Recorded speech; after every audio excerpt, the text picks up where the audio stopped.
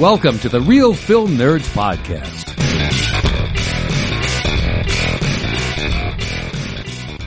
Welcome to the Real Film Nerds.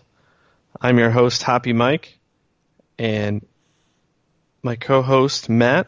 What's going on, man? Not much. Today we're going to talk about the Ready Player One.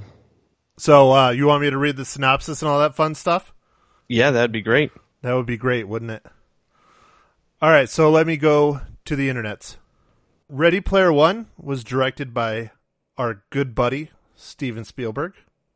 Writers are Zach Penn, who did the screenplay, and Ernest Cline, who also did the screenplay, and he wrote the novel. And I just clicked on it, and it went to another thing, and based on the novel, just what I just said. It stars Ty Sheridan, Olivia Cook, Ben Mendelsohn, and full cast and crew. I've been wanting to do that. All right, here's the storyline, folks. In the year 2045, the real world is a harsh place.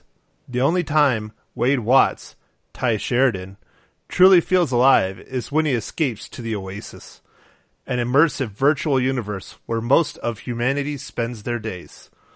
In the Oasis, you can go anywhere, do anything, be anyone. The only limits are your own imagination.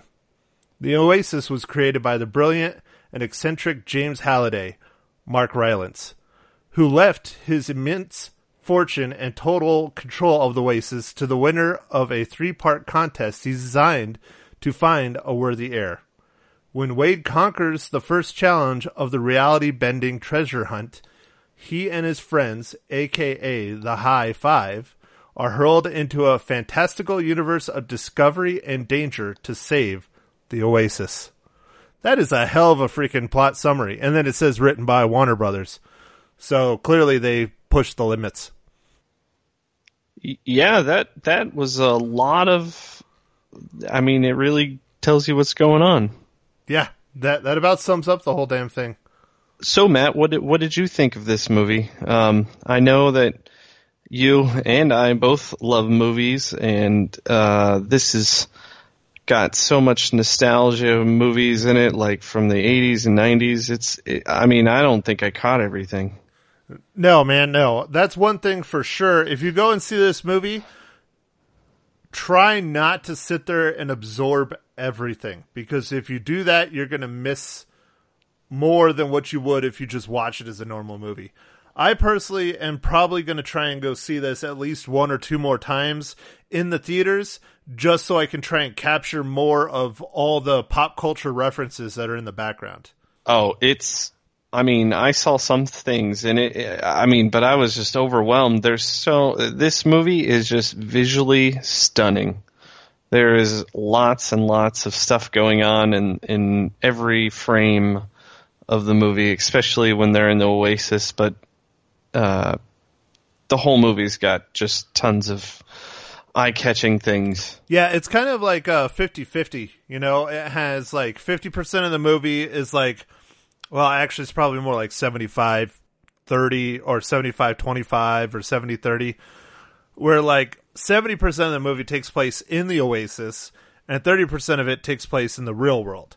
And so it's like the parts that are in the Oasis is just hardcore CGI, fantasy, video game looking, cartoony style movie. And then the real world still has all that because it's the future and it's a utopia, but it's not quite like that. It's not shiny and pretty and unique. It's dirty and gritty and dungy because it's a dystopian future. It's a horrible future, basically. Yeah, I agree with that, Matt. I personally, you know, I'm a big, if you like movies and you're not a fan of Steven Spielberg, you probably should just turn this off right now. So, I mean, I'm a huge Spielberg fan. It also is nice that he also is from Arizona. That's kind of cool. I just really, I enjoyed this movie a lot. I thought it was very entertaining. Yeah, I have to agree with you. I like this movie quite a bit. There are some things, the movie has to cover a lot in a short amount of time. Short is in quotations, because it's still 2 hours and 20 minutes long. But there's so much story and stuff they cram in there. I haven't read the book. Have you read the book, Matt? No, but I do have a copy of it. I've just been kind of sitting on it, biding my time when have the spare 5 minutes to actually sit down and read something. I would like to read it. I have talked to quite a few people after the theater. When I went and saw it, I talked to a few other people that I knew that have read the book, and they all kind of slammed the movie. They were not a huge fan of it. Mainly because there was a lot of stuff that was left out. Like, one of the guys I was talking to was very upset that he felt the movie made it seem like it was this kid's adventure, and the book doesn't come off that way, that it's a whole bunch of, like, teenage kids trying to save the world kind of thing. And he's like, it really doesn't come off like that in the book, and he really didn't like that. So, I don't know. I would like to read the book now since I have seen the movie, but we also have to remember these are two different art forms, so you don't really want to judge one and judge the other at the same time. I think they should each be judged upon their own merits. Much like, one of the most pivotal scenes that was in this movie, in my opinion, one of my favorites was The Shining. Stephen King himself, and they reference it in the movie. Stephen King absolutely hated The Shining movie. Hated it. Hated it to death. But he wrote the book, So it's two different art forms. Yeah, I also am with you, Matt. I talked to some people who had read the book and loved the book. And I talked to a guy this morning, a coworker, and he hadn't had a chance to see this in the theaters yet, but we discussed kind of the major plot stuff. And I think what they did is they molded it into more of a movie type plot. Like, I mean, all the major plot points are there, but they rearranged some of the things and some of the stuff that happened. And then also, because the book references many of Steven Spielberg's movies, he didn't want to make a movie about himself, kind of. So he kind of cut out his own movies, which is kind of strange, but I guess he didn't want to highlight he didn't want to, like, I don't know, toot his own horn, I guess. Well, and he did to a level, but not a ton. So, is that what you're trying to say? Yeah, well, yeah. I guess he didn't want to make a movie that's about watching his movies that he made before, kind of. I guess some of the movies that were featured in the book were like E.T., I forget which other ones, but those ones. My understanding, it was, Steven Spielberg has done a ton, but it was like E.T. and Jurassic Park and, oh Christ, I'm trying to think of another one. Oh, anyways, it was mostly Steven Spielberg's big blockbusters from the 80s and 90s. So there's just a plethora of those films. So think of that. And my understanding is that's what the book was referencing a lot of those because, Steven Spielberg, is one of the kings of the blockbuster. I consider George Lucas the father of the blockbuster, but Steven Spielberg really kind of brought it into its own with E.T. and Raiders of the Lost Ark and movies like that. Yeah, the original summer blockbuster, the thing, so this seems foreign to Matt and I, but the summer blockbuster wasn't really a thing until this guy, Steven Spielberg, came out with this little movie called Jaws. And people still credit Star Wars as being the original blockbuster, though, Michael. I think those people are named Matt. Nope, it's everyone. I hate to tell you this. It's everyone, Michael. What year did Jaws come out? It was before, I think it was 76? Let me see. Oh, no, 75. Okay, so I guess you could, if you go by Jaws, then you would have to say Jaws was the first blockbuster. But yes, man. I have always felt that it is Star Wars, which came out 2 years later. I feel like you have a somewhat biased opinion on this subject. Honestly, it doesn't matter because neither of us were even born yet. So, True, very true. But Spielberg has been making these blockbusters for so long. I mean, it's kind of crazy. When I was researching, he is 70 something years old. He's like 70, 71. I mean, that's my mom's age. Sorry, Mom. Yeah, no, you're right. He's 71, I believe, and man, he's just still cranking. I think he's going to be like Clint Eastwood is still making movies, and I believe he's 87. Yeah, dude, he's really up there. That blows me away. He's not just starring the movies. Well, he's not really starring in any movies. He's directing the movies, which is pretty insane to me because that's even more work. I guess my feelings on Ready Player One is that I enjoyed it. Like I said earlier, the visuals were really, really good. I liked a lot of the pop culture references. Obviously, there's a billion, especially being a nerd. It pulls at all your heartstrings because it's all the nerdy stuff that we grew up with in the 80s and the 90s and the early 2000s, even some of it.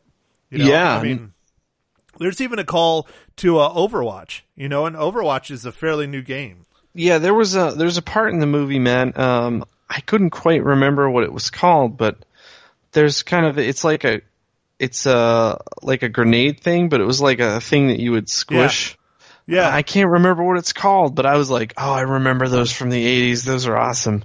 Well, and if you remember the golden hand grenade that he had, yes, do you remember that? Do you know what movie that's from? I believe I do. Is it from Monty Python? Yes, sir. Yes, sir. Yeah. I mean, there's even a call to Monty Python, Yes. That's like a super nerd movie. Yeah, no. Monty Python is just cult classic. But, yeah, so I like this movie quite a bit. The thing that I didn't like as much is the story.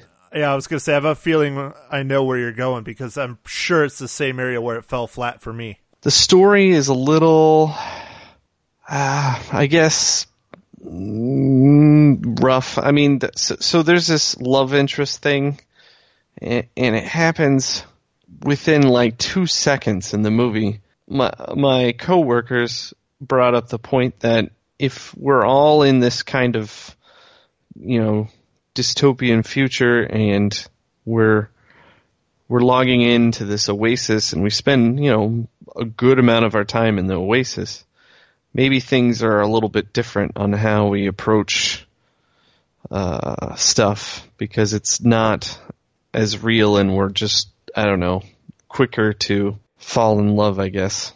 I don't know, man. The whole story for me just fell flat. I thought it was not very good. There was just bad writing in it, just not interesting. One of the best parts of the story that's outside of the oasis was the very beginning when he's like crawling down like the mountain of mobile homes that all stacked up on top of each other, and you're like peering into like all these windows and all, you can see these different people's lives and what they're doing, and they're all on the oasis, but they're all different. I thought that was really neat. I would have liked to see some more of that, stuff like that to help advance the story. For the most part, the story was boring. I mean, the main protagonist, okay, he's an orphan and he's living with his aunt and uncle, and they don't really touch on that. They don't really touch on what happened to his parents. They don't really touch on why Columbus, Ohio, of all places, is the biggest city in the entire world now, and it's this horrible, dystopian, awful future that nobody wants to live in, and so they all live in the oasis, basically. Then, his peak love interest, he falls for her at the blink of an eye. Fine, whatever, I understand that. But then also he has all these friendships, right, with the Fab Five or the High Five or whatever they call them. High Five, I believe. I think, yeah. And so he has all these relationships with them, and coincidentally, they all live in Columbus, which I call bullshit on.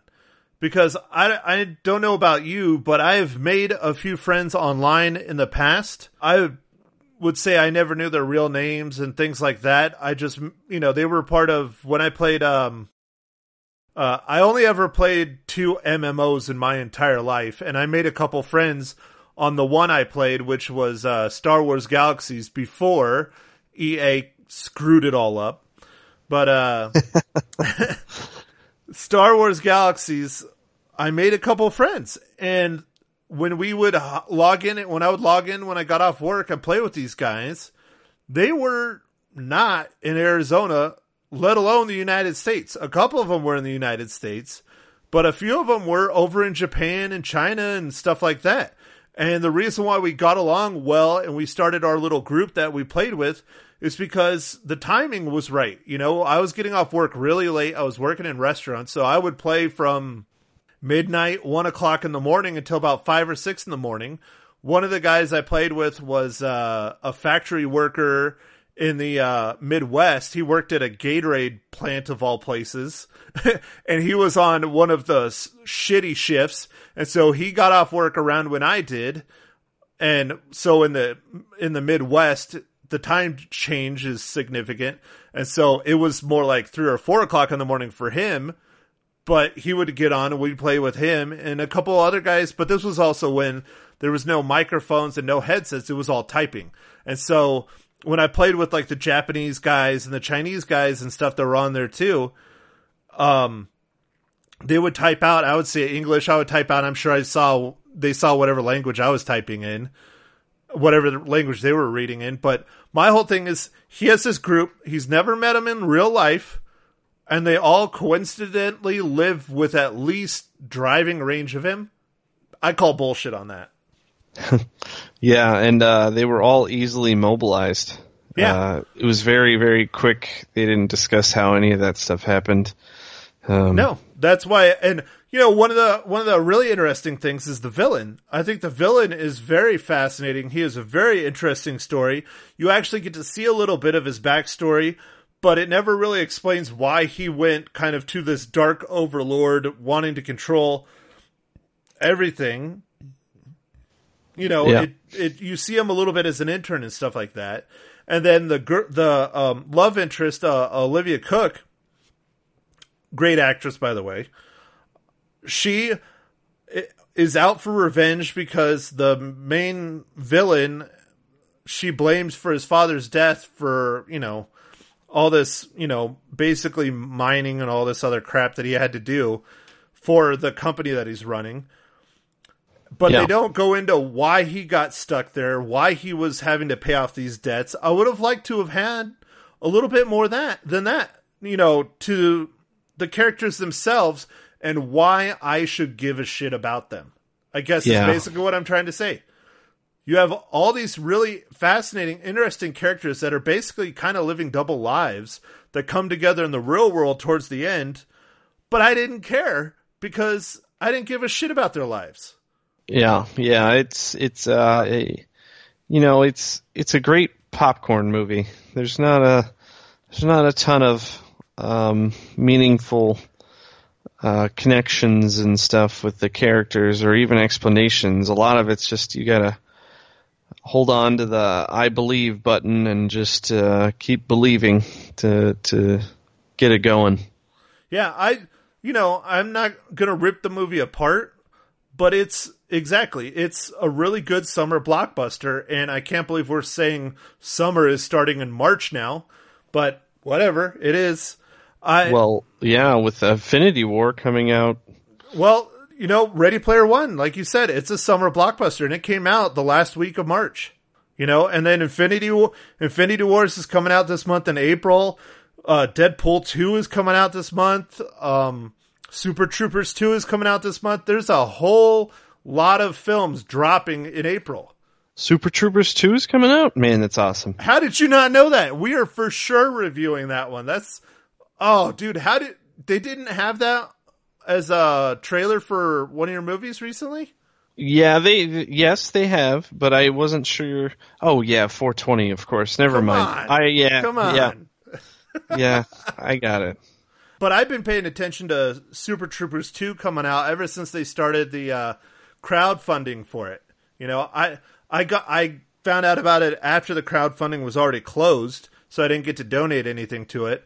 But I found out about it through that, and I was like, "Oh, this is awesome! They're actually doing a Super Troopers 2. Woo! Finally!" That That is pretty awesome, Matt. Yeah, I love those guys. They're hilarious. Yeah, I wonder what took them so long to make another movie, but it doesn't matter. It'll be awesome. Maybe they offended too many people with the first one. I don't know about that. Well, with these PC days that we're living in right now, man, they're going to offend a ton of people. Oh, hell yeah. There's going to be picketing at the theaters. It'll be great. All right. So, Mike, what was your favorite part of Ready Player One? I really liked this kind of smaller character, but T.J. Miller's character, IROC. Oh, yeah. That was great. That was another thing. I wish they would have shown T.J. Miller. I think if they would have even just shown him for like a blip and had him be like that dude on like South Park that is like 900 pounds sitting in his mom's basement behind a computer. I think if they would have done something like that, even if it was CGI, I think that would have been hilarious. That would have been hilarious. I just liked his the comic relief he added because it was funny. It was good stuff. Yeah, I miss him on Silicon Valley, which recently started. So I liked him a lot. And one of the stranger things was to see Simon Pegg is in it, and he had an American accent, and it was so weird. An American accent, he was barely in it at all. Well, yeah, he's barely in it, but he's old as shit. Yeah. But man, it was weird. That was strange, almost off-putting for me. Yeah, it kind of was. Because I'm used to Simon Pegg, being the big-time comedian, or, from his work at Star Trek. And yeah, he's been in so many, Shaun of the Dead, so many good movies. Well, I like his movies that he did with his buddy, Those are the ones I prefer of him, but, the ones they wrote and directed and... Yeah. There was Shaun of the Dead. What was the cop one? Hot Fuzz, man. How do you forget Hot Fuzz? Hot Fuzz, yeah. It's the world's most badass action movie where no one dies. I thought that was great. That is great. My favorite scene, or my favorite part of Ready Player One, hands down, was the second key in The Shining. I just thought that was so freaking awesome. That was really cool. I loved it. I'm a huge Stanley Kubrick fan, so that doesn't help, but I just absolutely love that whole sequence and how the big badass orc looking character, H, I think is what it is. Yes, H. That was just awesome. When, I'm not going to spoil one of the big spoilers, but when he goes in there and is talking, oh yeah, this is great, but I've never seen this movie, so I don't know what's going on. And sees the twins, and it's like, oh, little girls, come here. I just love that whole scene with H and all the shit that just went tumbling down from that point on. I was like, this is just great. Because honestly, if you haven't seen The Shining before you see Ready Player One, you probably should go watch The Shining, because you're going to miss all the references to The Shining in there. You're not going to get it because it doesn't have any of the main characters in it. It doesn't have any of the main actors in it from The Shining. It just has all the stuff that happened at the hotel. Yes. Yeah, it has sequences. Not everything, but a lot of really cool stuff. It's done really neat. Yeah, and one of those sequences was the maze at the end, but the maze literally is like maybe a 30-second scene in this movie. And so if you've seen The Shining, you're like, oh, this is awesome. But if you haven't, you're like, what's this? This doesn't make sense. So that's one thing there's a lot of the pop culture I got. I would say 90% of it. 10% of it I didn't, because I'm not as hardcore of a nerd as a lot of people, I guess you would say, when it comes to the 80s and pop culture nostalgia. But I got most of it. And so if you are not into pop culture and haven't paid attention to a lot of it in the past, 20, 30 years, then you might want to skip this one. Yeah, that's true. Are you on your phone or are you falling asleep, Michael? No, You're awake? Okay. Yeah. What? You thought I fell asleep? No. Oh, yeah. I'm just calling you out because I know you're going to fall asleep because you're an old man. I am an old man. I just recently had a birthday. I'm very old. Yep. 112. Congratulations. Yes. You made it. I did. All right, so Michael, the big question. How many reels? All right, Matt. So, I'm a pretty tough person to rate, but I'm going to give it 3.5 reels. Wow. That's amazing. That's 2 3.5s in a row. Yeah, in a freaking row, Michael. Yeah. And although the story's not the best, the visuals and the different throwbacks to all the different movies and all that stuff, I just loved it because, well, I love movies and all that stuff, and I grew up on all those movies. So it's I am the target audience, so I loved it. That stuff. Yeah, dude. We are the target audience for sure. People in their late 20s, early 30s, mid 30s, late 30s, early 40s. We are the target audience for this movie for sure. Yeah, so I loved all that stuff. I thought the special effects were really well done. So I'm going to do 3.5 reels. That just brings me to one of my favorite scenes I was just thinking about. The Chucky doll, when they used it as a weapon. Yeah. That was so funny. That was so good. Yes, and as a reminder, I guess it's a little late. This is lots of spoilers. Lots and lots of spoilers. Yeah, I've gotten to the point where I just put it in our description that there's nothing but freaking spoilers in our reviews. But that's what it is. Like, I've recently started reading reviews from newspapers and online and media websites just to kind of compare and contrast what we talk about after we do an episode. It's really weird because when they're written, the first 75% of the article is nothing but the movie critics saying what the movie is. Like, the whole thing. And there's no warnings of spoilers or nothing. The whole thing is the entire explanation of the movie, and the last paragraph is what they thought of it. I find that kind of disheartening. Yeah. Yeah, that is. Anyways, on that note, I agree with you, Michael. I give it a 3.5 reels out of 5. I personally would like to give it a 4. But the story just kills it for me, man. It really does. It really does. Or else I would rate it a little bit higher. No, I get it. It, like, if the story was just a little bit better, it had all the, Spielberg is still Spielberg, so he knows how to make movies, and he knows how to do some little things, and just he's good. Just the story wasn't just quite there. The pacing was just on the money. The visuals were on the money. It was shot beautifully. The story fell flat for me. That's the biggest issue I have with this movie. But again, I'm still going to see it at least 1 or 2 more times, just purely based on the nostalgia. No, it was cool, and just trying to figure out all the different.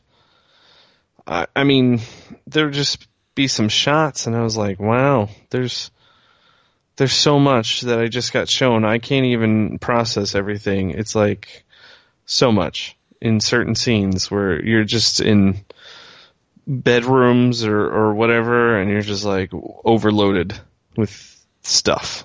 Do you think that's a bit of a detriment to the film, though? That there's maybe too much nostalgia in it? I could see how some people might say that, but I dug it. They got me hook, line, and sinker. I was like, yeah, that's cool. I enjoyed it a lot. I don't think the nostalgia took away from it at all. There might be too much of it for some people, but I thought it was great. Yeah, it made me want to be in the Oasis, and not even for the fact that I want to escape my life. That's beside the point. I just wanted to be in the Oasis to relive a lot of this cool pop culture stuff that I miss, Yeah, to be kids again, back when we didn't have to care about bills and things. It brought a lot of that back, a lot of the fun times, and another fun reference that they had in there that immediately brings me back to our childhood specifically was when they were talking about Goldeneye. You know? Oh yeah, And they drop Odd Job. Yeah, and they drop a line right after that if you have never played GoldenEye, you would be like, what the hell are they talking about? But if you played GoldenEye, especially as relentlessly as we did as kids, you would find it hilarious because he says, playing Odd Job, he played a round of GoldenEye as Odd Job with slappers only. And so if you've never played GoldenEye, you wouldn't know what slappers only are. You probably would know who Odd Job is because he's a major, James Bond villain. So I just love that. I thought that was kind of cool. He really, really delved deep in the nostalgia on some of that stuff. Yeah, no, they did. There's lots and lots of references. Just sometimes, just real quick stuff. Sometimes, but sometimes more in depth. Visual references everywhere. Every little nook and cranny there was stuff. So, yeah, definitely good. Alrighty, well, Michael, you have anything else you want to add about Real Player One? Well, we need to tie it to the Marvel Cinematic Universe. Yeah, I almost forgot. So I'm a slacker. So I'm gonna have to stretch it again. It looks like we have the main character, Wade Watts, right? Yeah. Uh-huh. Wade Watts. He or Ty Sheridan is the actor's name. He was in X-Men Apocalypse. Was he? Yes. What do you play in X-Men Apocalypse? He is Scott Summers, or Cyclops. Oh, yeah. Yeah, that's right. A young Scott Summers. Yes. And then, as another stretch, another X-Men universe, Marvel Cinematic Universe, is IROC, TJ Miller, is in Deadpool. Oh, yeah. For sure. So, but that's still a heck of a stretch as well on that one. I know, but because that's one of the reasons why Josh Brolin was allowed to play both Cable and Thanos is because they're in separate universes. But now that Disney has purchased Fox, they're going to be in the same universe. At least that's what everyone's saying. We won't know until they officially come out. But yeah, I don't know. I'm sorry. I that's all I could come up with for the Marvel Cinematic Universe. I'll allow it. I thought it was good. It was good, Mike. I completely forgot that we even needed to do that. I feel like a slacker. Well, crap. Okay. I'm glad I made that your thing, is finding out how all of them relate. Because you nailed it. All right. Other than that, I think it's a great popcorn movie. This was pretty fun, and it is kind of like a fun summer movie, but it was March. So it's fun, it's entertaining, extremely nostalgic.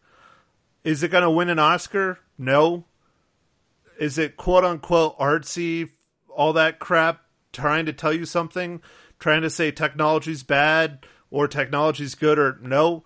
It was just a fun, entertaining movie, and there is nothing wrong with that. Like, subscribe, comment, rate us on iTunes. Let us know how we're doing. If you know a way this movie relates to the Marvel Cinematic Universe better than we do, email us, hit us up. So I guess on that note, thank you for listening to Real Film Nerds, and go out and catch a movie. Thank you for listening to The Real Film Nerds. Now don't forget to follow us on Facebook, Twitter, and Instagram at Real Film Nerds. Now go out and catch a movie.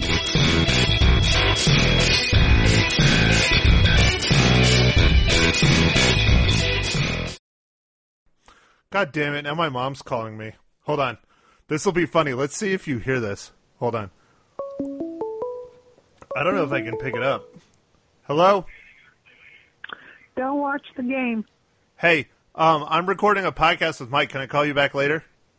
Bye. Okay. Bye. Isn't that funny? My cell phone rings to my computer because it's, Google Fi.